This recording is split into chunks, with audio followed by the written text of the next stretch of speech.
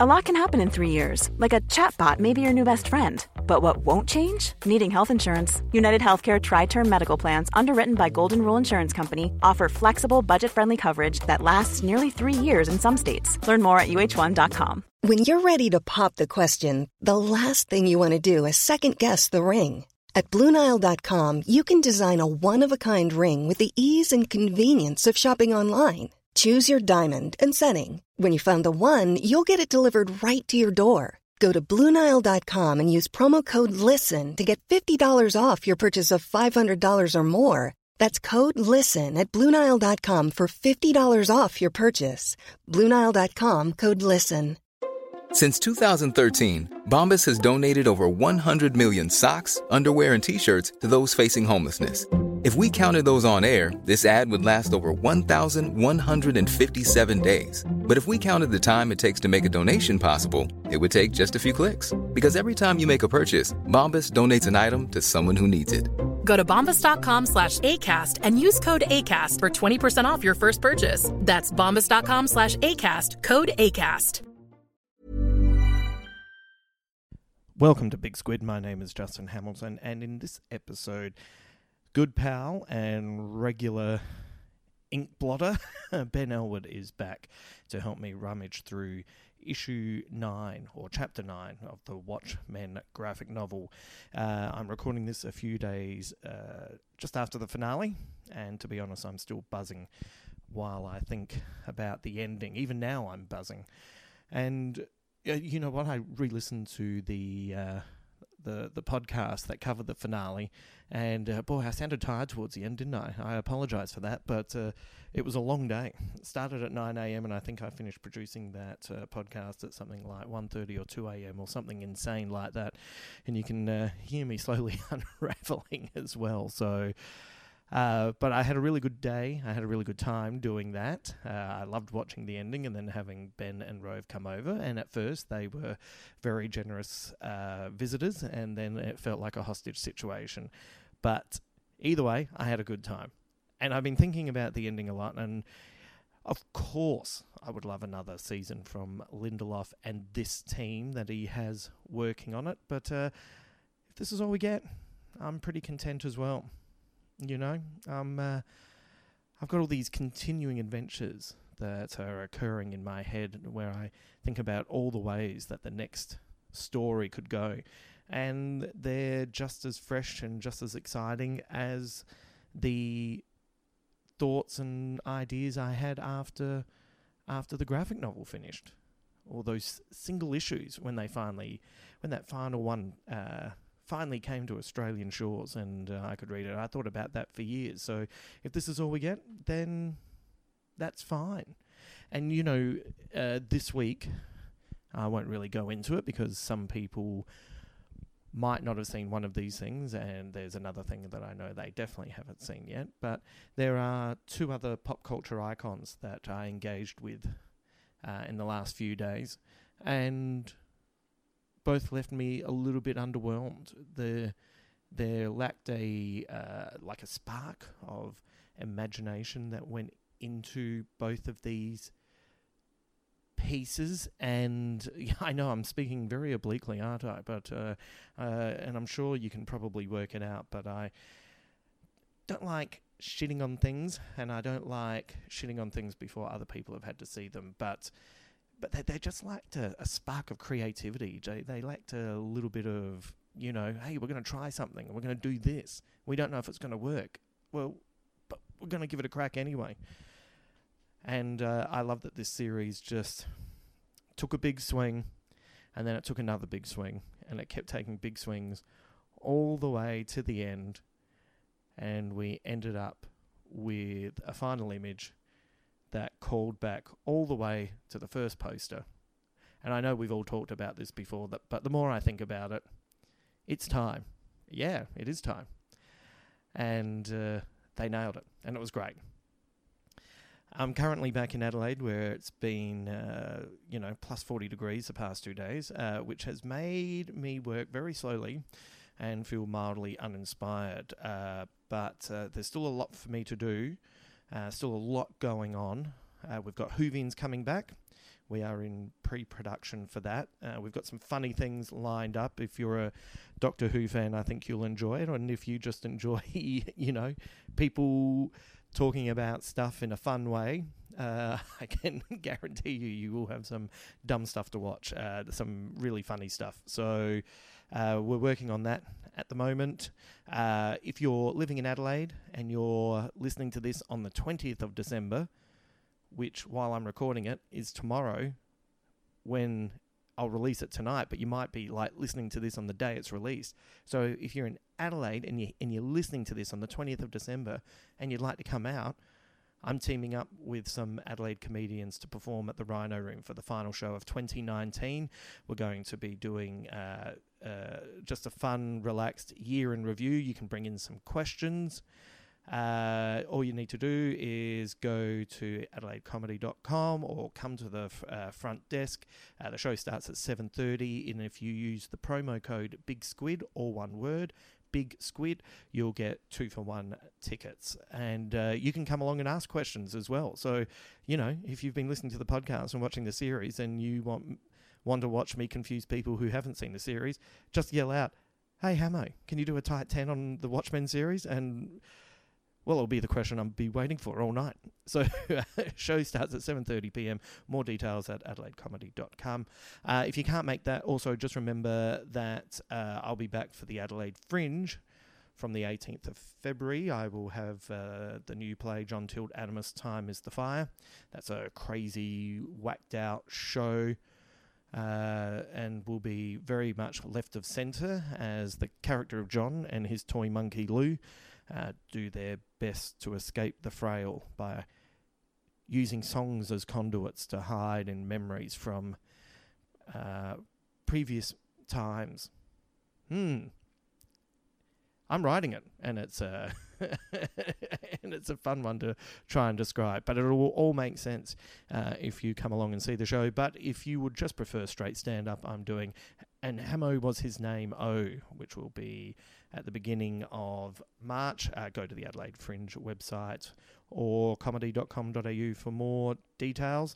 And as I've said in previous podcasts, if you see both, you'll realise there's something going on with the stand-up show that no one will know if they only see that. But if you see John Tilt Adamus, Time is the Fire, and then you see the stand-up show, you'll be sitting there going, wait a minute, I reckon he's blah, blah, blah, blah, blah, blah, blah. Yep, I'm laying some stuff there for you, people. I know you're really busy and you've got your own money and you've got, your own things that you need to do. But what I'm saying is, if you take time out and see me twice, I'll reward you in ways that will make you feel superior to other people. Or not. Who knows? Anyway, so I've had a bit of a lurk on our Facebook page. I'm once again so sorry I haven't had time to really engage as much. There's some really interesting people there who are writing some great stuff, and just with the work with Whovians and everything else, it's just been hard to find time to settle and write. But there was one thing that someone wrote, Paul McGarry, and I saw what he wrote, and it was quite big, and I wanted to respond, and I just didn't have time to do it on my computer. So I thought I'd respond to Paul here, who said he was confused that Ben and I think the TV series ending is more optimistic than the comic, and then pointed out that there are still potentially bad things that could happen after the HBO series ends. And I agree with that, but I also disagree, and I thought I'd answer that all here. So, Paul, if you're listening, this is for you, and it's for everybody else as well. But I liked your status update on the Big Squid conversation page, so I wanted to give it a proper response. First of all, in regards to Angela gaining John's powers, I actually said in the podcast that maybe that this is the tragedy, not that John dies, but that he passes on his powers to her, and she's now saddled with the burden. So I absolutely think you could read that as a potentially tragic ending and a depressing ending. But I think the difference is and this is what I've taken from the TV series as well as the graphic novel, but mainly the series, they really point out that John didn't have much imagination, and for someone with all of these powers, he kind of couldn't think outside of the box. Like, even when he was attacking people, when he's in these, when he fights someone, like they just kind of explode. It's like even Thanos has more imagination. He turns people into ribbons or blocks. So John's not that imaginative, and the Lord and Lady of the Manor tell him to make something beautiful, so he goes to Europa and he makes them. Like, he just makes them, but he doesn't think to make, like, different people. He doesn't think to, think outside of his own box. And then he rejects them for worshipping him. And I think that in many ways, him living as an African-American person is a way of him experiencing the world in ways that he would never have thought to before. And I know that's been a mild criticism of saying that they didn't go into that enough, but maybe they could go into that in future seasons, But I think that's a really interesting concept. And but yeah, he has these people, they start worshipping him, and then he, these people that he's made, and he could have reacted in lots of different ways, but he just abandons them. So John was always my favourite character from the comic, because I used to believe that there was a melancholy that came with his powers. But maybe the depressing angle is, maybe it's depressing that someone with so little imagination could have those powers. So instead, you have Angela, who may be gaining all of those powers, and she's experienced a full life already, and she's learned some terrible truths, and she's come face to face with who she is. And in an inverse origin story, at the end of this, you feel like she'll never need to wear a mask again. And when Will says that he liked John, but he could have done more, I think Angela might just be that person. Would she make mistakes? Yeah, of course. That's what makes the second season so juicy to think about, but also makes it perfect to leave it alone so we can dream up these new stories ourselves. So, personally, I think Angela would do good, and all the lessons that she's learned all through it, she seems like she's ready to take on that mantle, and what she might do would be quite interesting. And personally, I think she would do good. I think so. There's immediately more optimism in that idea, and she's not passive like John. Like, John's really passive. Angela's already taken the egg and consumed it. She's a woman of action. She won't let any strings compromise her. So right there, I think it's more optimistic. In the comic, the fact that all the heroes let Veidt get away with it is much more depressing than the TV series. He kills millions of people in New York. He's killed all his helpers, bar Lady True's mother, who escaped on her own volition. He's killed all those poor innocent people on Europa, and he has to pay for his crimes. And as Laurie says, they say the world will end, but it keeps moving forward. And the series says justice is important if we hope for good to rise, whereas the comic suggests, what's the point? So do you know what I mean? So justice is important. The world never really ends, and it might get close, but you can't have justice unless you keep doing the right things. And the comic sort of says, well, what's the point? It doesn't matter. We know this isn't right that he's done this, but we'll all do nothing. And the one person who wants to do the right thing will obliterate him from existence. And guess what? All this death could lead to it all turning to shit anyway. So that's a pretty cynical ending to me, and I feel like the series is the opposite of that. By the way, I don't think that's a complaint. I think that's part of the satire of it all. Once again, it was pushing back against how superhero stories work, and normally there'd be a big punch on, and the villain would be defeated. Whereas this, the villain kind of wins, and the heroes all go, oh yeah, Jesus, okay, yep, fine. And Dr. Manhattan leaves. It's a bit of a shit ending, but shit in a good funny way. It's perfect, I also think, of course, that the 7th Cavalry and racism will continue to exist, but taking out the leaders of Cyclops and fulfilling Will's mission, and it's the mission that we see right at the start. It's where his origin story begins. That feels like a win to me. That's more optimistic. It doesn't say racism is cured, but it takes out a lot of bad people, and it takes out some pretty highfalutin bad people as well. So that's actually an optimistic ending. Yes, there could be a backlash to all the secrets coming out, like President Redford knowing about the squid attack, but The Watchmen world isn't The West Wing. This isn't a series that says, how good would a Liberal government be? It says, even a Liberal government would have flaws, and he's been in power for, what is it, roughly 18 to 20 years? Maybe Redford losing power is a good thing. Like, we're thinking of him as Robert Redford, the guy who, you know, makes movies and created Sundance, you know, stuff like that. Maybe this one, you know, maybe he has made mistakes. So maybe him being pushed out of power is not necessarily a bad thing.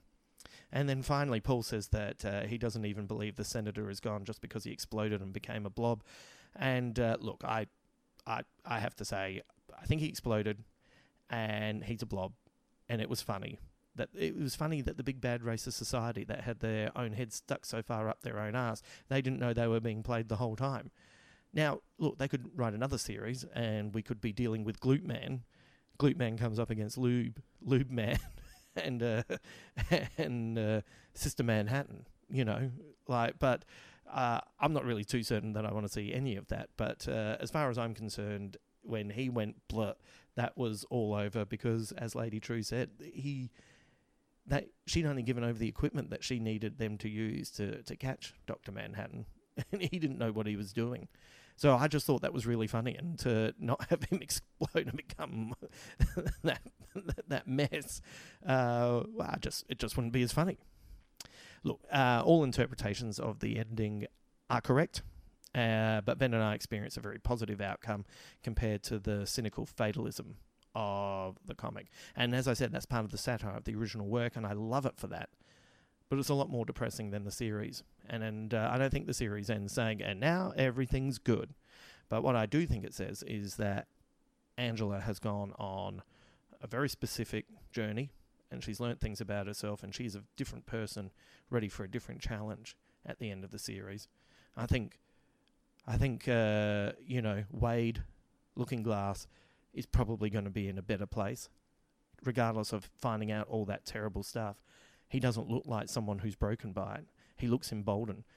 Like, I want to see a Laurie and Wade ongoing series. That's where I would take the next one. I'd just make it a cop show.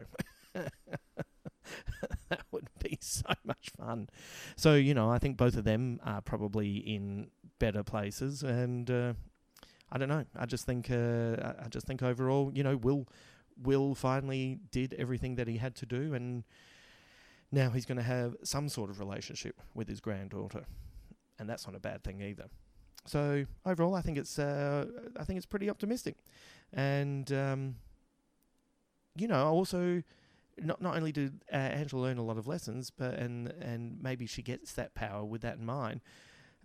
Maybe John always knew that was going to happen anyway, so he was helping her prepare for the moment, and that also feels like a win for me. So what I'm saying is, Paul, cheer up, man. Like, if you just look at it at a slightly different angle, it's a pretty optimistic ending. It's Christmas. The good guys won. I'm teasing, Paul. I enjoyed you writing that, and it did make me think about things, so hence why I wanted to answer you here. All right. This is banged on for a bit. Let's just finish up with saying that the TV series is a rich work of art, just as the graphic novel is. We're still discussing the graphic novel now. I feel like we will still be discussing the TV series in the future. I'll swing by at the end of the podcast, but for now, let's bring in Ben Elwood and chat about Chapter 9, The Darkness of Mere Being.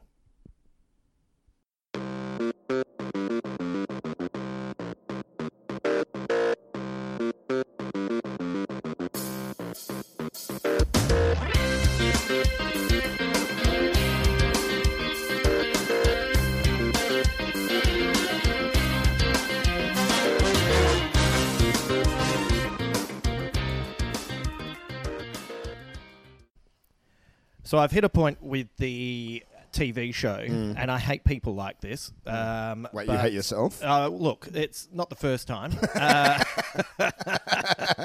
Welcome to the club. You're in good company. Thank you. The old Groucho Marx joke of never want to belong to a club that would have someone like you as a member. Yeah, I have that problem in relationships. I can't respect anyone that loves me. What What is wrong with you? Don't you realise I'm fucked? Anyway.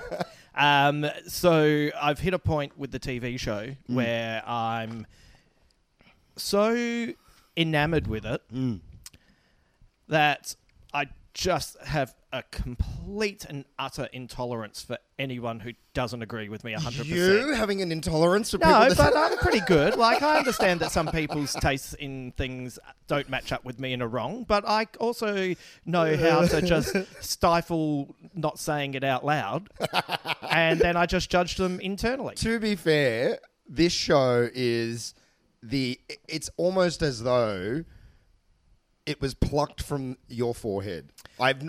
There's the only other thing that has ever reflected someone I know so completely is a friend of ours, Nick Sun, the band Animal Collective. Yes. The music of Animal Collective, when I listen to that, it's like, that's what the inside of Nick Sun's head sounds like. Right. This show is the inside of your head.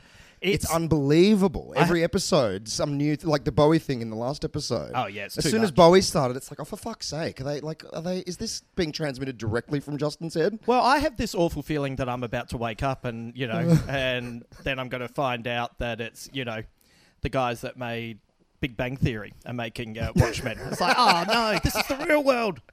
Let's get out of here. But it's I found it really inspiring as well because I've got to write this new John Tildamus play, which also has the subtitle of Time is the Fire, which is taken, which I first read in Grant Morrison's Charlton version of the Watchmen. What is comic. Time is the Fire? That's the poem that has the line, time is the fire in which we learn, time is the fire in which we burn. Ah, yeah. Right, okay. So this new John Tildamus play is... John's at the end of the last show, John's been called back to the real world. Yep. And he's a little bit like, why have I been called back here? And he's traveling with his toy monkey Lou as they have this this thing called the Frail. And they don't quite know what the Frail is, but it's kind of coming for them. So they have to duck into memories to hide from this thing. Anyway, it's low concept. And but it's when you watch really good... Well, when you experience any good art in whatever form, it's really inspiring. Yeah. And it makes you take big swings. Well, you've always been very good at that. You get inspired. I know a lot of people that get paralyzed by seeing great art. You know what I mean? It's that whole like, oh my God, that is just so incredible. I could never match up. Yeah. But you're always so, dramatically inspired by this stuff. It's inspiring seeing how inspired you get. Oh, right. Thanks. Well, you know what it is. It's like they took a big swing. They took a big swing, and maybe that's what's stopping me from creating something that I'm really into. Maybe it's, I don't know how to do that, or I can't do that. And, might as well, go for the fences, as it were. Yeah, and I think the big swings, particularly when they work, you might not get the biggest audience, but the audience that you do get are the most devoted. Oh yeah, and the most into what and the most willing to kind of pick it apart and notice all these wonderful, idiosyncratic things that might go over everyone else's heads. Yeah, I would much rather hang out with those people. Absolutely. Yeah. Yeah. It's, give me the detail, not the broad strokes. As in chapter 2929 of my ongoing series of I Can Bring Everything Back to David Bowie, there's a companion piece where I bring a lot of things back to Christopher Nolan as well. But the, you look at his... he gets ripped off by his manager in the 70s and gets out of that RCA deal. Yep. And he needs to make money because he's actually doesn't have that much money after everything that he went through. So he makes Let's Dance. Right. And Let's Dance is like the 80s version of Young Americans, and it would be seen that way if he then followed it up with the equivalent of Station to Station and Low. But in the 80s, he ends up with an audience, as he said, who suddenly are into Phil Collins and Rod Stewart, whereas before he used to have people who were into the Velvet Underground and Iggy Pop, and he didn't know how to keep those people happy, and floundered for a while there. You can still listen to Tonight and Never Let Me Down and hear a couple of songs that you can feel are very much the essence of him, but as an overall production, he was just floundering. And what happened? Did he abandon those people in the end, or did he continue trying to... Well, yeah, he did. You know what he did? He formed Tin Machine. Right. And he just went, right, I'm just going to be in this very kind of Pixies-inspired, rock and roll band with three other guys, and we're just going to play rock and roll, and it's a band. Yeah. And I always think the first Tin Machine album is pretty good, and then the second one, I think he makes the mistake of letting other people ride on it. Right. But once again, still has Baby Universal and stuff like that, and then Black Tie, White Noise, which is it's got its ups and downs, but you can feel him getting his sound back. But it's the Buddha of Suburbia soundtrack, Right. that really where you go, oh, he's back. You're starting to really remember your textures. And then you go into the Outside album, and this has just turned into a Bowie podcast. But I think especially now more than ever, finding a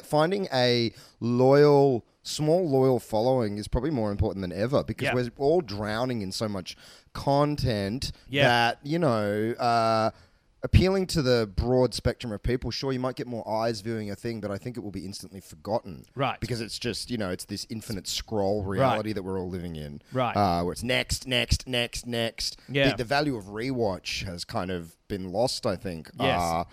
Apart from a small contingent of us that, really love getting to know something very, very well. Yeah, well, I know some people that aren't watching Watchmen because they want to binge it. And I'm like, sure, watch it how you want to watch it, but you will get more out of it if you have a little think. Yeah.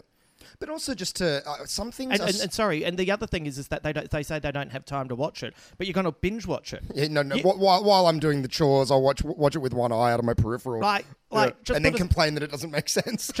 Oh, mate, look, don't start me. I'm getting really the things cranky. that are dense. It's like we've talked about this maybe even on this podcast, but definitely in our private lives. Something like Twin Peaks season 3. I mean, thank God it came out weekly, because it was wonderful to gather around the TV every week. And, Yes. I'm like, holy shit, here we go. But on the rewatch on Blu-ray, there was a couple of times I tried to watch 2 episodes back to back and just could not do it. It was just too much. It's too heavy, man, and you're just wrenching me in too many directions. I need a breather. I need a nap. You got to watch episode 8 and just go into a mild coma for a week to comprehend everything that you just saw. I told you my fascinating trip with that series. No. Oh, maybe you did. So the first 4 episodes, I was just like, boom, it's back, baby. Yeah. So wrapped, so excited. Yeah. Then around episode 6 or 7, I was like, is this good? I couldn't work it out. I thought maybe it's passed him by. Yeah. I didn't know anyone else who was watching it at that time, so I was just sitting in this bubble by myself thinking, oh no, well, I've seen everything else, I might as well follow this through, but there's like another 11 episodes. And then episode 8 happened, and I realised as I was watching it, and of course for anyone who hasn't seen it, the most normal thing that happens in episode 8 is 15 minutes into the episode, Nine Inch Nails plays a song at the local bar. Yeah, the Bang Bang Bar. Yeah, that's the most normal thing that happens. Yeah. And even then, they're introduced as the Nine Inch Nails. Yeah. Right? But everything bookending that is deeply, deeply unsettling. Oh, yeah, right? And by the way, they're referred to as the Nine Inch Nails in some of the ancillary material for the Pale Horse album, which says to me that Watchmen and Twin Peaks takes place in the same universe. Great. Bring it together. Yeah. But anyway, so it made me realise I was watching it incorrectly, and I was watching it with what I wanted it to be, instead of... I'm flouncing with words here, but kind of opening myself up to what it should be. Yeah. And then I just had the wildest ride, and I loved it. Yep. And I thought it kind of, in some ways, has mild thematic resonance with Watchmen, with nostalgia and the dangers of it. Yep. And so I thought it was magnificent. And then it made me... So I hated the Laura Palmer movie when it was first released because... I went in wanting to know what happened to Dale Cooper at the end of the second season, and it wasn't that. And so I just wasn't into it. But watching the third season made me go back and rewatch it, and I was like, oh man, like he was kind of ahead of the curve in that he took Laura Palmer. He did what Tarantino did this year with Sharon Tate. He did that with Laura Palmer. 25 years ago. 25 years ago. When Tarantino at the time said, Lynch is past it. and he's done, no. and he'll never make another good movie. So ahead of the curve. And then he makes his movie, which is great. Like, I'm not having a go at Tarantino's film, but it's funny. I'd love to know if Tarantino looks at it and goes, oh, yeah, nah. Guess what? Maybe I'm not right about everything. It's brilliant. Not to get just one more thought on this, because I think it does tie into the Watchmen series a little bit. You know, because I know a lot of people had that problem with Twin Peaks early on. That this isn't what I want it to be. I want cherry pie, and I want black coffee, and I want the backwards talking man, and all these things. And I think the true message of Twin Peaks is, you can't go back. You can't go back. It was a quarter of a century ago. Everyone's old or they're dead. Or, you know, and it's... David Bowie's a tea kettle. Yeah, exactly. Yeah. And I think, you know, a lot of the series that do come back, that give you everything you think you want, I've never heard anyone be like, oh, it was so good. There's always kind of a vague dissatisfaction because it's all the flavors... seem to be there, but everything's different. Everyone's aged. Well, and that's why a Watchmen, you know, series that's based 12 episodes based on each chapter would have been ultimately dissatisfying. Whereas this is like, it's just been a magnificent recontextualizing of a story that we love. And you know, they've collectively, it shows you the brilliance of Alan Moore, but they have collectively pulled an Alan Moore on him with his own work, which is great. Yeah, absolutely. Yeah, and as similarly to Twin Peaks, the passage of time, what time does to people. Yeah. You know, and what distance from a catalyst event, you know, transforms people into, like with the Looking Glass episode or with what's happening with Laurie. Yeah. It's very interesting. Just before I get into chapter 9, I can't believe that when he finally left Dougie behind, I was devastated. And for a while there, because I was like, how long is this going to fucking go? It was fantastic. And then it was like, by about halfway, I was like, oh, how good's Dougie? Yeah, Dougie was the greatest. You know, like there was literally one episode where the only thing you saw of Kyle MacLachlan was him throwing the ball with the kid, and the kid threw the ball to Dougie, and it just hit him in the chest. Head. Oh, man. Just... And then I mean, that does tie into an Alan Moore quote that I love. You know, I think Twin Peaks and also this Watchmen series plays into this. It's like, don't give the audience what they want, right? Because the audience doesn't know what they want. That's why they're the audience and not the creator. You have to give the audience what they need, and what they need is different from what they want, right? You know, and I think there was a lot of real resonant, necessary things in both of these series that wouldn't be there if it was just all fan service. That's what I'll do with my new play. If someone tries to walk out of it, I'll just scream at them from the stage. You need this! What is wrong with you? I'm an artiste. He says, mildly joking. Let's get into the issue 9 summary. It's the darkness of mere being. Lovely. Laurie suddenly finds herself on Mars after Dr. Manhattan appears and teleports the two of them to the Red Planet. They begin to talk as John shows his ex-lover through his glass-like, watch-like palace, and Laurie is frustrated by his perception of time that allows him to know where the conversation is heading before it proceeds. John attempts to explain to her the nuance of his perception by asking Laurie about her earliest memory. In response, Laurie recounts a time when she was 5 years old and overheard her parents arguing about one of her mother's affairs. When Laurie's stepfather catches her eavesdropping, he yells at her and sends her to bed. At the end of this story, Laurie pleads with John to end their pointless conversation and return to Earth so they can save the world from Armageddon. John coldly replies that the end of the world would mean the end of human suffering, so why would he want to stop that at all? John points out that all the struggles of each individual amounts to nothing, and as he speaks, Laurie remembers a get-together at her mother's house, where, as a teenager, she witnessed Byron Lewis, the hero known as Mothman, have a mental breakdown. Laurie asks her mother if this is what she has to look forward to when she becomes a costumed hero like her mother. Laurie continues to argue with John about the value of human life as they travel above the surface of Mars, and Laurie flashes back to the first meeting of the Crime Busters, where the comedian pointed out the futility of such an organisation. Her brief flirtatious encounter with Blake is brought to an abrupt halt when Sally pulls her away from him and forbids Laurie to ever speak to him again. As John explains to Laurie that the marvellous landscape of Mars is far more incredible than the human condition, she remembers a party she attended which was held in Edward Blake's honour. A drunken Laurie throws a drink in Blake's face for the attempted rape of her mother that happened years ago. John attempts to explain that he understands his scientific approach to existence precludes his ability to reconnect with humanity, but in his defense, it is Laurie's emotions that are making her incapable of understanding his viewpoint. In turn, Laurie becomes more emotional, to which John accuses her of avoiding an obvious truth. Laurie fights against this truth, but eventually succumbs to the fact that the comedian Edward Blake is her father. Distraught by this knowledge, Laurie explodes with rage and throws a bottle of the perfume Nostalgia against John's crystal palace and shatters it in the process. Amidst the ruins of the palace, Laurie declares her life is a joke and meaningless, but John disagrees. He rationalizes that if Laurie can be the product of such an outrageous set of chaotic and improbable circumstances, then her existence is a thermodynamic miracle, and if her birth was a miracle, then in turn every birth could be perceived as a miracle. He points out that since the world is full of people, we take these miracles as commonplace, and in turn we lose sight of the natural wonder of the world that surrounds us. John tells Laurie that it is time for them to return to Earth, return to their home. And the chapter finishes with a quote from C.J. Jung from Memories, Dreams, Reflections, and it reads, "As far as we can discern, the sole purpose of human existence is to kindle a light of meaning in the darkness of mere being." So in this issue, John declares that when it comes to the way he perceives time, we're all puppets, Laurie. I'm just a puppet who can see the strings.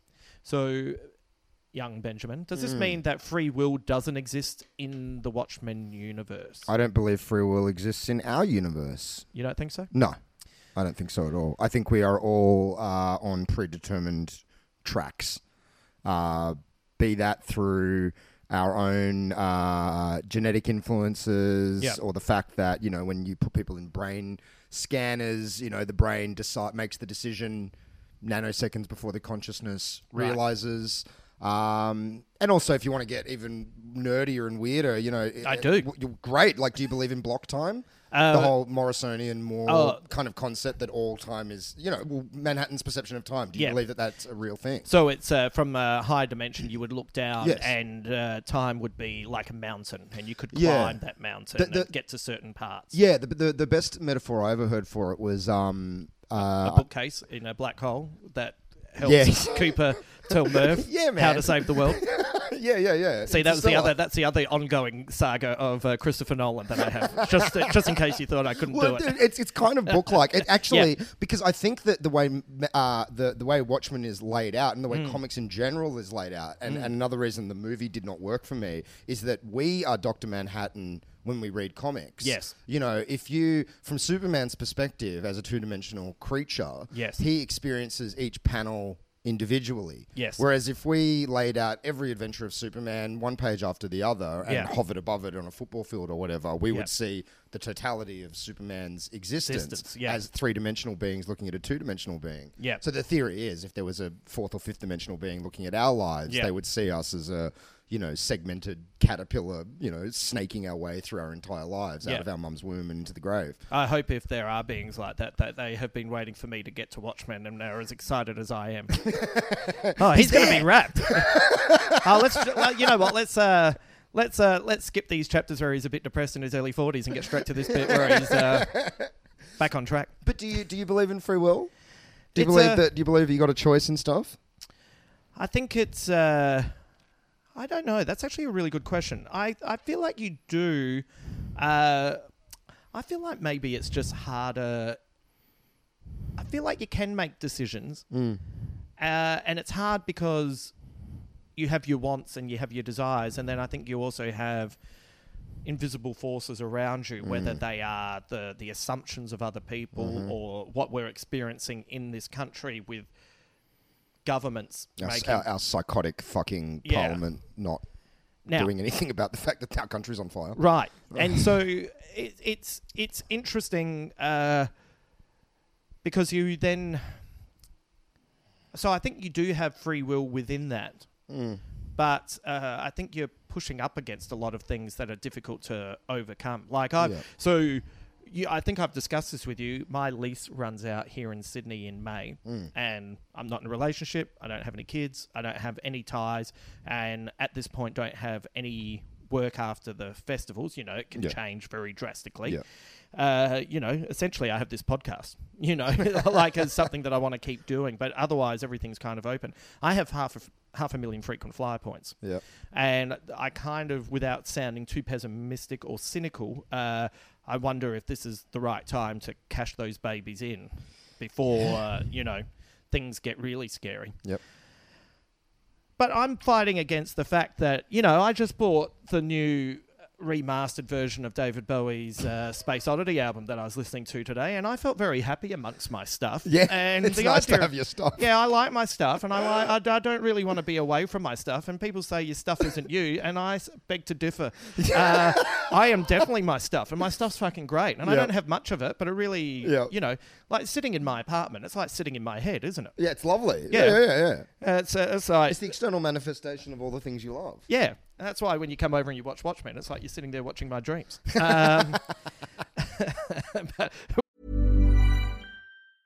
Burrow's furniture is built for the way you live.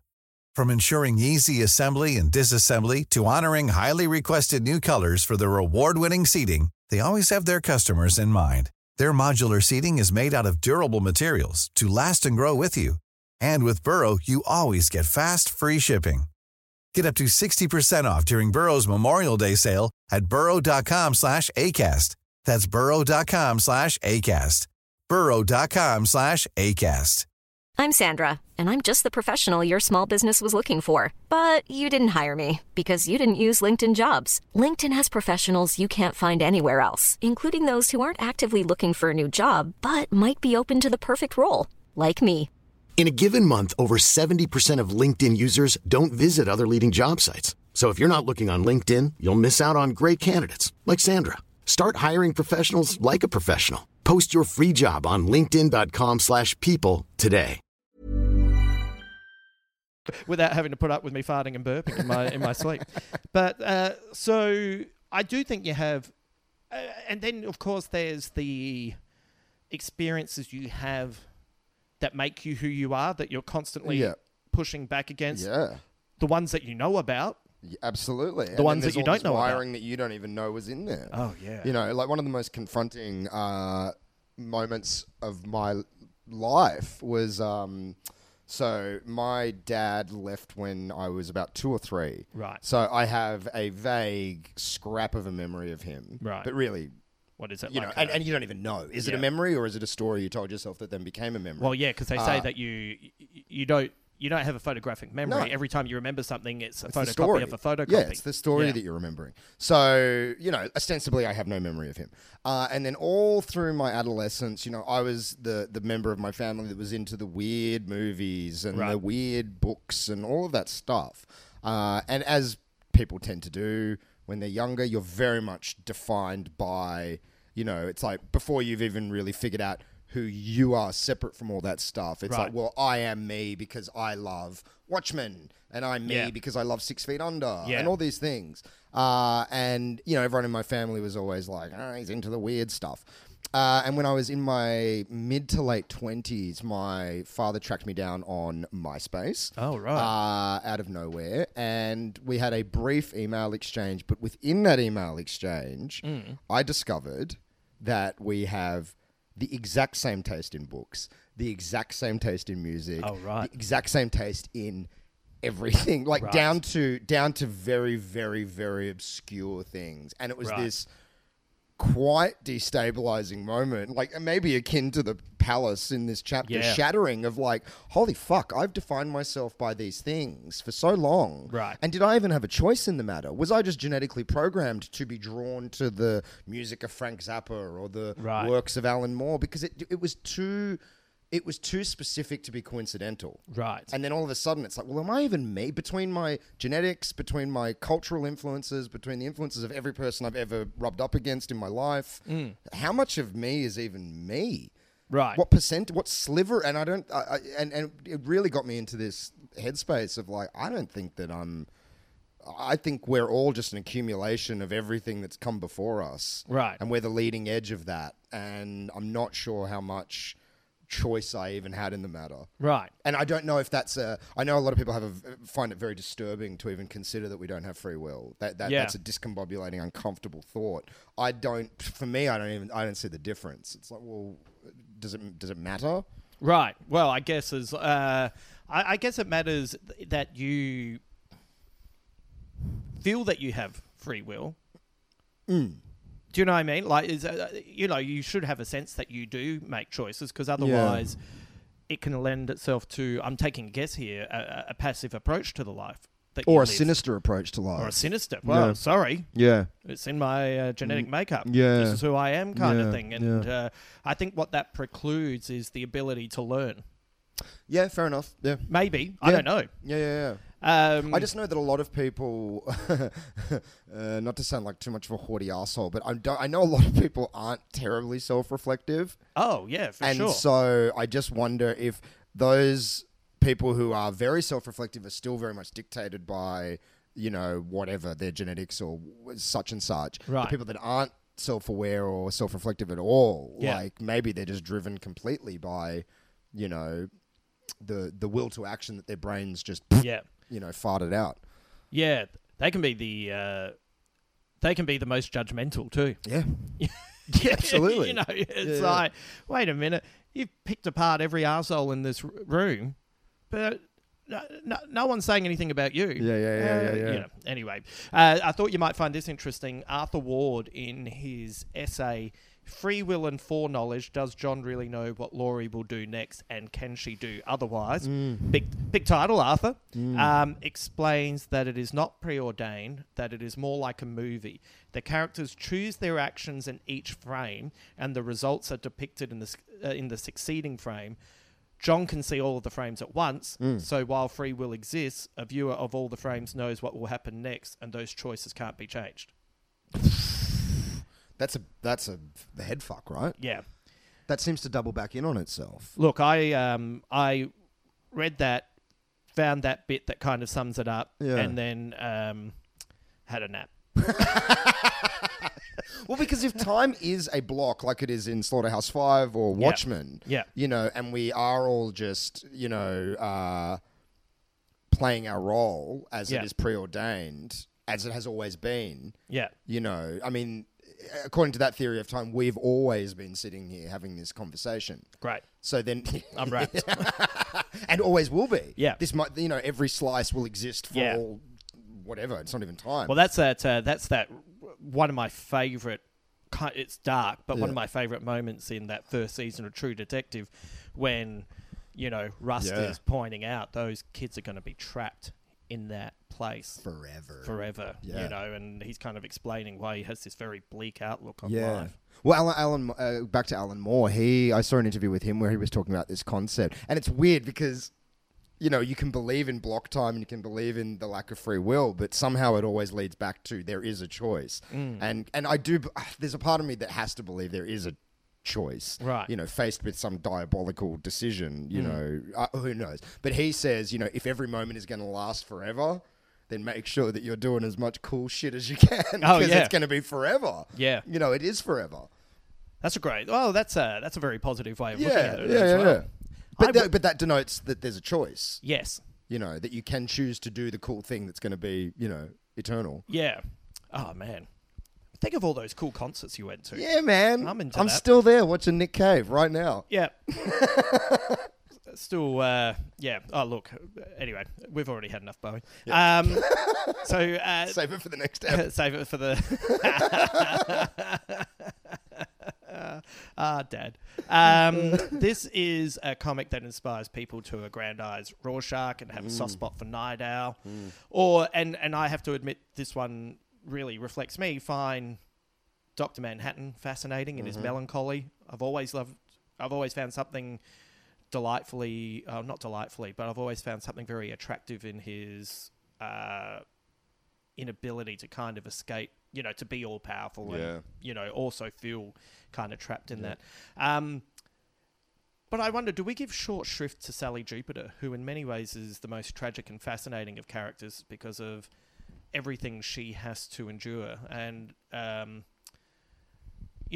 probably when I'm a teenage boy, I don't, regardless of, like, I had a level of empathy for her as a person, but as I get older, I really love Sally. Like, she really stands out to me. And especially, I'd be curious to know what people think who came to this later. But, there is a sense of, there's not enough diversification in the comic, and it kind of, it gives the female character short shrift in many ways. I think that's what the series is doing really well. Yeah. Once again, recontextualizing Laurie, so you can look at this as her origin story. But I feel like Gibbons and Moore were pushing up against the tropes of where comics were in the 80s. Yeah, so absolutely. I don't look at it as they were dismissing everybody else, but that's what the tropes were, which they were satirizing and pushing up against. But anyway, as I get older, I find Sally a more and more fascinating character throughout this series. Yeah, there's a complexity to her and her actions that I definitely, as a near middle-aged male, don't have the equipment to wrap my head around. I've not been in... I mean, I've been in positions where I've gone back to people I shouldn't have gone back to. Right. Because it wasn't right. But nothing as heinous as what this character has gone through. Right. So... How old were you when you read this again? The first time? Yeah. Maybe 16 or 17. Yeah, it's a mind-blowing concept. Yeah. As, as another person that was raised by a single mum. Yeah. And you learn very early on the rights and wrongs of how to treat women. Yeah. And it's not even lectures. It's just through, of course you're taught, but it's also just through being around them constantly. Yeah. And it just really messed with my head. Yeah. As a young guy, Yeah. to even contemplate that something like that could be so heinous and could occur, and that you would deal with it and compartmentalize it to an extent that you could go back there. Yeah. Possibly numerous times. Yep. I think that... I think there was a naivety to me that this kind of brought out of me. Yeah, and I think it's definitely, for people our mother's age, or people of a certain age, decades ago, there was a lot lower expectation of men and their behaviour. Yeah. And so, like, I know I've heard mum talk about things that my father did in a very kind of nonchalant way. Right. Things that that made me go, what the fuck? That's fucked up. Yeah. And just kind of like, oh, that's just the way it was. Right. Or, a lot more forgiving than people of our generation, and then even more so people younger than us would be of that kind of behaviour. Just completely heinous and unacceptable. That's why I find... Whether it was that she was raised in a way of like, that's just the way guys are. Yeah. Or, devalued herself to a point where she was like, well, what else could I expect? Right. Either way, it's horrible. It's terrible. It's one of the many remarkable things as I get older that I realise about my mum. That Andrea was, like, she was considered a troublemaker, and she was considered fiery and, uncontrollable, and all of these awful words, and was really never given any support as a young girl / woman. But when I look back on it, you know what she was? She was just someone who said to the way things had to be, no. Yeah. Fuck you. Yeah. Well, I'm not going to put up with this shit. Yeah. Yeah. You're an arsehole. You're an arsehole. Oh, feisty. Oh, what? Yeah, Oh, you know what? I don't give a fuck that we're family. You're all awful. Yeah. You're an alcoholic. You're the, and she just had this inner strength, like, Like, who knows where that came from? Yeah. Right? She made a choice. It's interesting the way women historically have been disparaged for, saying, hey, fucking back off, man. Right. I was thinking, someone the other day. She's a ball buster. Yeah. I was talking to someone the other day, and, they were kind of going on about angry feminism and blah, blah, blah. And I suddenly realized if I was a woman, I would be very, very angry. I get condescended to as a 5'6" man, maybe once a year. Right. Maybe once a year, Right. a 6'5" guy, oh, g'day, big fella, or something like that. Yeah. And I lose my fucking mind. I cloud over. Yeah. Don't you fucking condescend to me. Yeah. And then to think that, most women have to endure that on a daily, maybe hourly basis. It's interesting when you hear the stories of people who have transitioned to be women. Yeah. And suddenly people aren't making ways for them on the footpath. Yep. It's... Yep. it was, listen to the people who couldn't cope with Hannah Gadsby's Nanette. Yep. Yeah. Like, that was primal, Yeah, man. That fucked me up real bad. Oh, my God. Real bad. It was it was a powerful piece, and it came along at exactly the right time, and she lent a voice to something that, potentially 51% of the world is feeling, I was always, did you know what, just, so, U2 were performing in Melbourne, and they did a very Bono This thing. is recently? Yeah. Will was telling me this, and they put up faces of all these, I forget what the song is because I'm not a U2 fan, but they were putting up all these faces of these powerful women, and Hannah Gadsby went up, and it's just like, oh, fucking yes. Isn't it surreal? Yeah, it's the best. I was like, man, it just makes me, like, I just find it also awesome and entertaining, and I could just, I remember being on, I once went on the road with her, and you know when you go on a comedy festival roadshow, and there's, not all the time, but now and again you get fucking guys trying to be the fucking one in charge kind of thing, and I was on the road with some nice guys and that, and there was a few egos floating around at and a comedy festival roadshow. roadshow. I couldn't believe it, and I remember on the first morning I looked around. We were all having breakfast, and I looked around and I looked at Hannah. I said, well, usually it takes a while to work out who the alpha male is, but isn't it great that we've already worked out who it is, Hannah? And Hannah looked at me and she adjusted her glasses and she said, ooh, I've never been an alpha male before. And then she was the alpha male for the tour, and it was fantastic. She was very funny. Anyway, I'm... through this reread, I've really had a lot of affection for Sally. Yeah. And I also have a lot of empathy for what she pushes her daughter through, because she kind of, like, I know it's wrong and she shouldn't do it, but she's a product of her time and doesn't quite know. And another tasty little, this series, God damn it, I can't wait to rewatch it. She makes fun of, Laurie makes fun of her mum for having those Tijuana magazines. Bibles, yeah. But what does Laurie have in her giant blue dildo case? She has the thing with her with the parody porn. Yeah, or whatever that is. Yeah. So she's, Of course. Well, everyone becomes their parent in the end, right? Amazing. I've already asked that next question. So how do you feel about this issue in general, and in particular the speech John gives at the end when he decides he has interest in life? Because I reckon this might be my favourite chapter. Yeah, I reread it last night in prep for this, and it is... there's a lot of resonance in this for me. What we were talking about before about the perception of time, but also that thing at the end, the thermodynamic miracle of, you existing. Yeah. And, I think about that a lot, the kind of sliding doors effect of, us all being here. If Hitler's dad had clenched his ass and come 2 seconds later than he did, right, you and me wouldn't be having this conversation right now. The Right. entire... Don't make me feel glad for fucking Hitler's dad.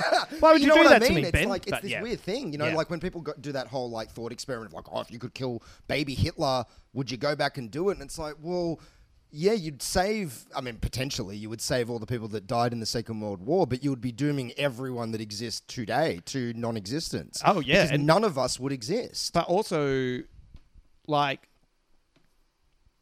Germany was still going through the Depression.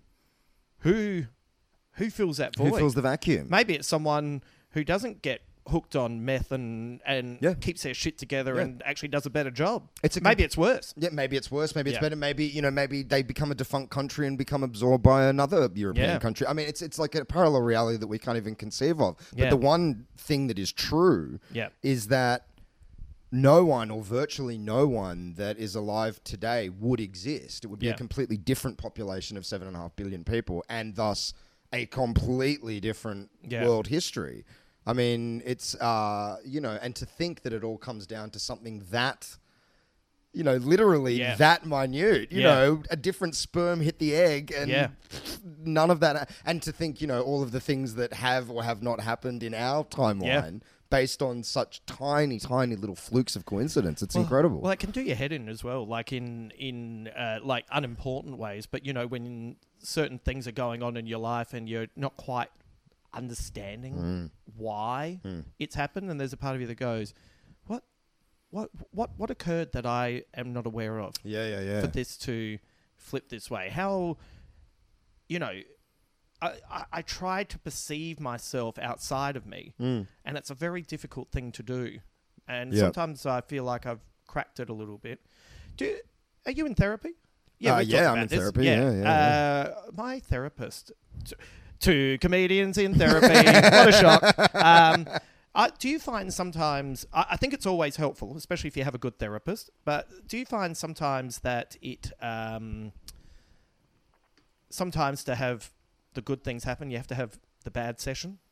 Oh, of course, Yeah. that's true of everything in life, I think. Oh, yeah, But yes, I guess. definitely in therapy, yes. But yeah, it's a Yep. it's a very, you know, and trying to look outside and make those changes. So you know, but yeah, to the you know, the tiniest of things that could just irrevocably yeah. change world history. Well, do you ever? I sometimes do it with myself. You know, like I'll think of a significant relationship I had or a significant moment in my life, and then I try and like backtrack and go, okay, well, that thing happened because you met this person, and you met this person because you met that person, you met that person, and try and get all the little tiny little events that had to happen for this thing to happen. Yeah. You know, like I often think that about car accidents or, you know, if someone gets hit by a car, it's just like, holy shit. It's like you guys were on a track for the last 40 years to meet at this exact point, moment at this exact time. It's unbelievable. It's the coin in No Country for Old Men. Yeah. Yeah. And just, you know, you hear all those stories of, you know, I think, who is it? Seth MacFarlane was supposed to be on the plane that hit the second tower, but he was, you know, it's just crazy. Yeah. You know, and you think like, oh, he didn't make it to the airport because his alarm didn't go off. But it's like, well, there was a reason his alarm, you know, and back and back and back and back and back. It just keeps tracking back. Yeah, it's... it fucks with your head way too much if you think about it too much. It's like the whole world is a deck of infinite dominoes that are just... Yeah. When the entire universe, you know, it's nutty. You know, Sorry, just one more thing. Oh, no. But I mean, like that, you know, like even as far back as, you know, the meteorite that took out the dinosaurs. Right. You know, what would the landscape of Earth be now? We wouldn't be here. Yeah. Would there, you know, is intelligent life an inevitable byproduct of the universe? Right. You know, would there be intelligent, sentient life on the Earth, or would it still just be this kind of Jurassic, you know, but if not for that tiny little thing, you know, gravity pulling a meteorite into the Earth, here we are on a podcast discussing a fucking comic book. Yeah, it's worked out well. Yeah. Sorry, dinosaurs. I have found a level of, I don't necessarily feel,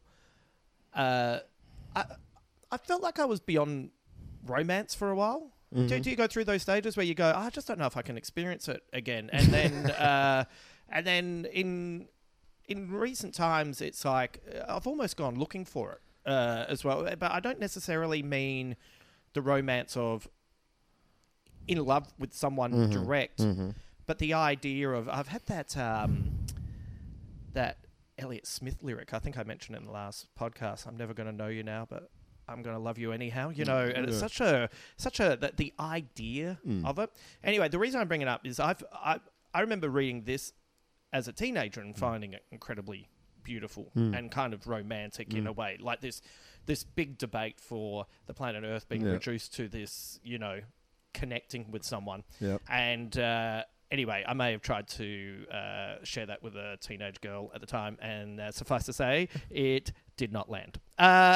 When you were a teenager? Yeah, when I was a teenager. Oh, yeah. Now, and the police are here, and can you finish off the podcast? But, you know, when back before comics were, you know, people were willing to accept that they could be... Yeah. You got that from a comic book, you fucking loser? Well, it wasn't quite that. You know what it was? If it was aggressive, I could have pushed back against that, but I think it was a little bit more, what? sad eyes, head tilt. Oh, that's why he wears glasses and has braces. But how do you define like non-romantic romance? Like define that for me. Well, I guess it's more. It's not reduced to the like a one-on-one being in love, but the to like the movie Moneyball. I find the ideal behind that movie, I don't know if it actually represents the real world, but I'm just going to go with the ideal of the movie. Yeah. I find that incredibly romantic, especially when he gets to the end where he gets the offer from the big Boston Red Sox. Right. And he knocks it back because he started it here and he wants to do it here, and he still hasn't won, and the Boston Red Sox took his ideas and have now won. You know, but the once again, I don't know if that is actually correct in the real world, but in the confines of that story, I find that incredibly romantic, and I find that really the romantic of the loyalty and the refusal to kind of sell out. And the idea. Like I think we've once again, it's it's consume and not thinking about things and having that idea and feeling attractions to people that you don't really know or you view from afar. I think that's something that we lose in the velocity of everyday life. So it's been kind of nice to slow down and try to feel those things again.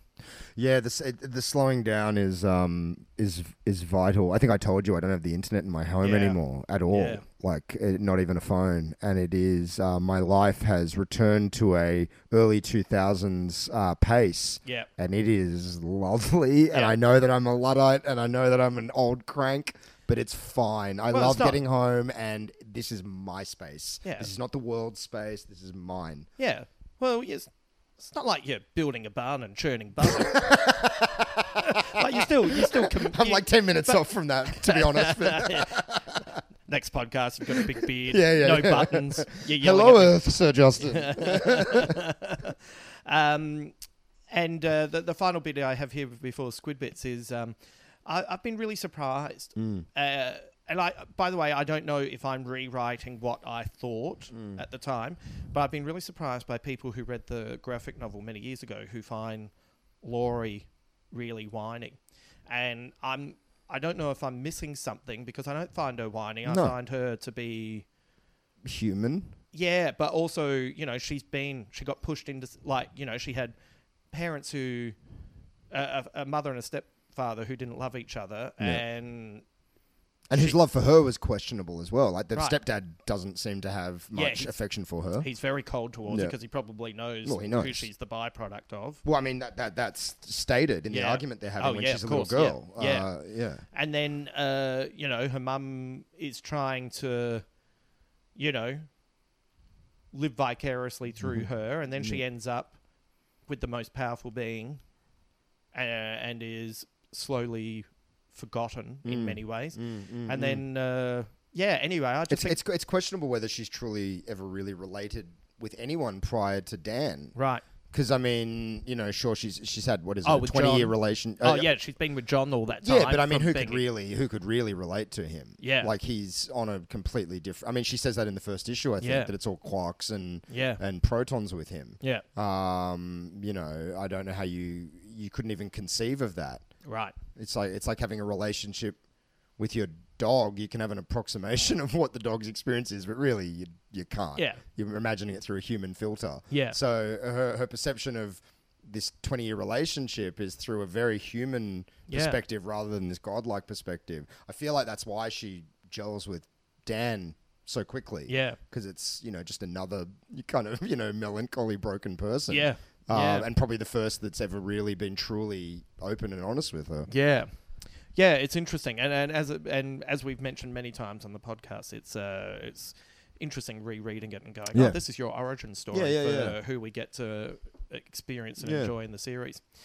Just a few squid bits. Before squid bits, I had a question for you. Yes. Do you think when well, first of all, two questions. This will be a simple one. Why do you think that the palace shatters? Oh. Because I don't believe that a perfume bottle being thrown at the wall is enough to make it crack and completely fall down. It looks like a fairly solid structure to me. Oh. Well, mate, I always just kind of figured that he's fairly... I don't... So, okay, so well, how do you perceive Dr. Manhattan? I find him to be almost ethereal, so I could imagine that is... Oh, okay, like a kind of wafer-thin glass. Yeah, right. That's how I've always seen it. I think it's interesting that it's nostalgia that shatters the glass palace. Yeah. I don't know. I haven't fully formed my thought on that. But I was wondering that on the reread because it looks like a very huge and solid structure and a perfume bottle being pegged against it. Well, I guess he's just been floating it through Mars' atmosphere over the surface, so it couldn't be too heavy, I guess. Yeah, I guess but so. I don't know. Yeah, I haven't really I thought do think about it's that. interesting that nostalgia destroys it. At any rate, the other question I had for you was, do you think that John's kind of dismissal of humans isn't just his spoken inability to connect with them, but also the fact that he's inhabiting deep time.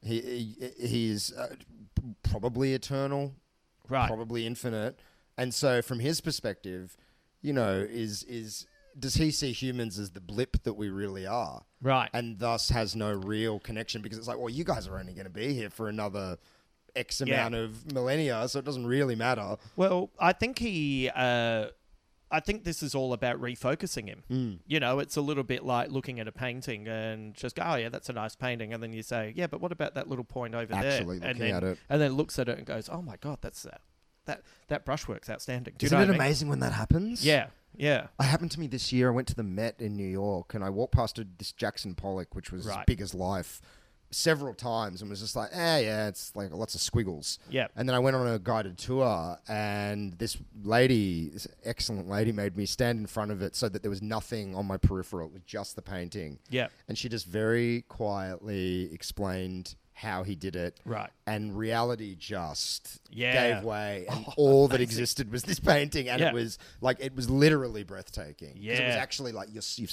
slowed down. Yes. And you are looking. Yes. And I think we've lost that in this kind of hyper consumerist age. Right. There's no real... I often think about Watchmen, the comic. If I discovered this now, this would not have the resonance it had when I was 17. I would have read it, Right. but I wouldn't have marinated in it like I did. Oh, Because there's a lot of other stuff to get to. I know lots of friends who are doing a reread who are skipping the pirate story. No. The pirates, that's part of the text. Yeah. But they, and you say to them, but you point that out, and they go, I don't like it. Yeah. Yeah, I'm rewatching Raging Bull, just fast forwarding through the boxing scenes. Yeah. What are you doing? Like anyway, but it's interesting. Yeah. I've been told that I'm wrong. You are right. I had a feeling. You're not wrong, you're right. The people that are skipping the bits of the text are wrong. Fuck. Good friends too. Yeah. I need to point out, but it is one of those things where I get a bit twitchy It's like when people say to me, I'm going to watch The Leftovers, but I'm going to skip the first season. It's like, why? Why are you going to skip the first season? I've heard that it's not as good. Well, A, they're wrong, and B, no. And why don't you make your own fucking opinion about it? Thank you. Oh, my God. And that opinion should be our opinion. I've got some squid bits for you. Let's go. Page 17, Olympus Mons is the largest volcano ever discovered. Yep. It towers more than 2.5 times the size of Mount Everest. Yep. And the peak is so high, there is virtually no atmosphere at its summit. Crazy, right? Mm-hmm. On page 20, you can see Henry Kissinger is attending the party. He's standing just behind Laurie. Where is he? Yeah. I can't see because it's upside down. There he is. Oh, there he is, of course. Yeah. On page... And I like that G. Gordon Liddy didn't get arrested. Yeah. Fantastic. Yeah, it's great. Yep. And do they kind of intimate that they killed Woodward and Bernstein? They were found dead in their car? Yeah. Yeah. Fantastic. Turns out... not everything really works out. Yep. On page 21, you can see a drop of scotch falling onto Blake's smiley face, like the blood splatter that will fall on the badge in issue 1. Fantastic. On page 27, you were just at that. The crater that resembles a smiley face is an actual crater. Yep. It was caused by 2 close meteor strikes, and Gibbons is convinced that people probably think they made it up because it's so perfect.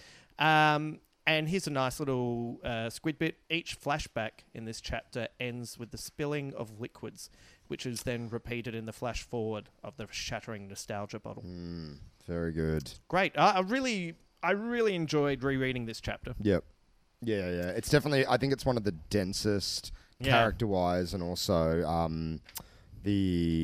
just the attention to detail in the art, and it's fantastic. Did you feel like this was episode 7? Like it had the same episode 7 of the series kind of has the same kind of almost has the same rhythm of this chapter. Like even though the story goes back and forth, because you've got Angela bouncing back and forth through her nostalgia trip. Yeah.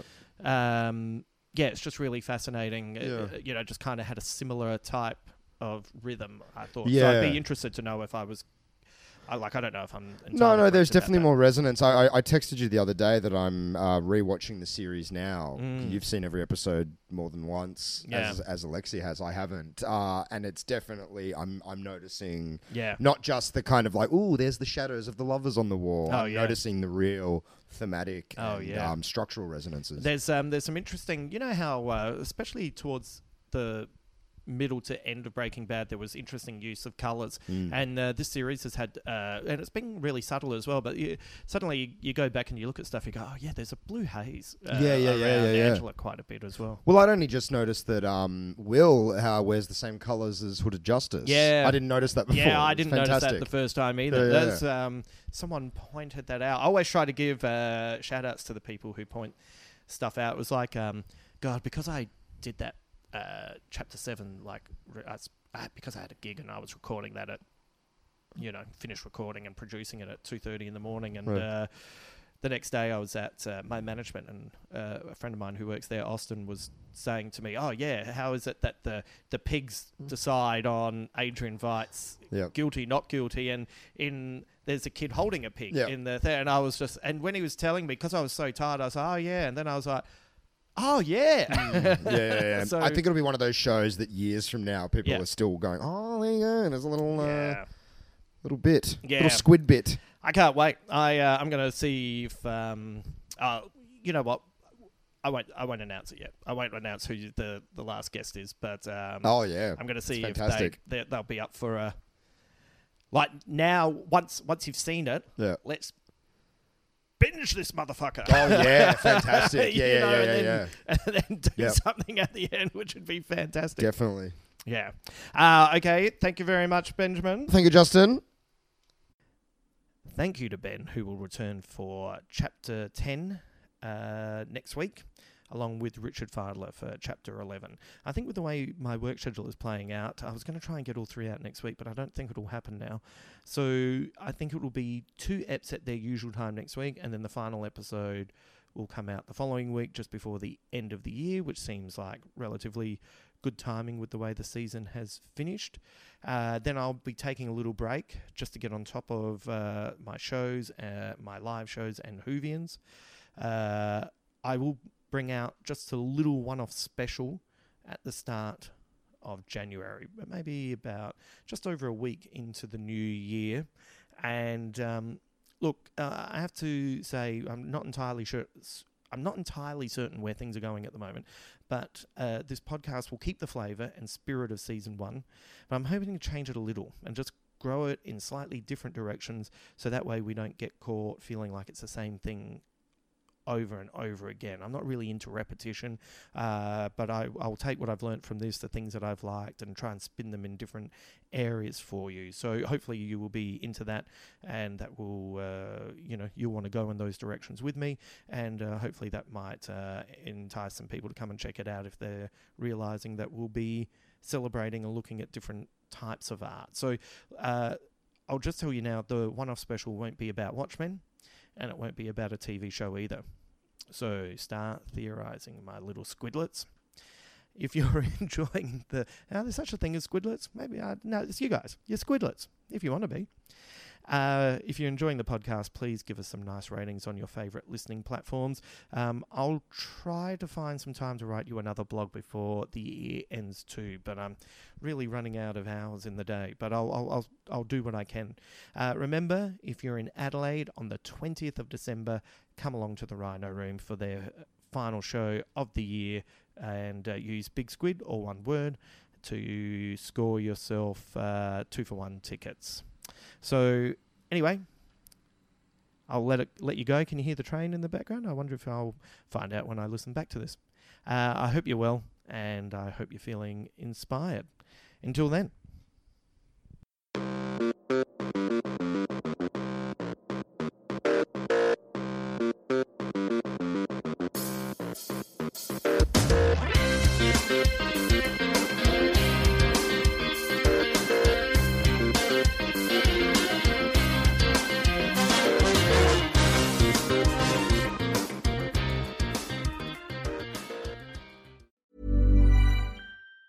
Planning for your next trip? Elevate your travel style with Quince. Quince has all the jet-setting essentials you'll want for your next getaway, like European linen, premium luggage options, buttery soft Italian leather bags, and so much more. And it's all priced at 50 to 80% less than similar brands. Plus, Quince only works with factories that use safe and ethical manufacturing practices. Pack your bags with high-quality essentials you'll be wearing for vacations to come with Quince. Go to quince.com/trip for free shipping and 365-day returns. Planning for your next trip?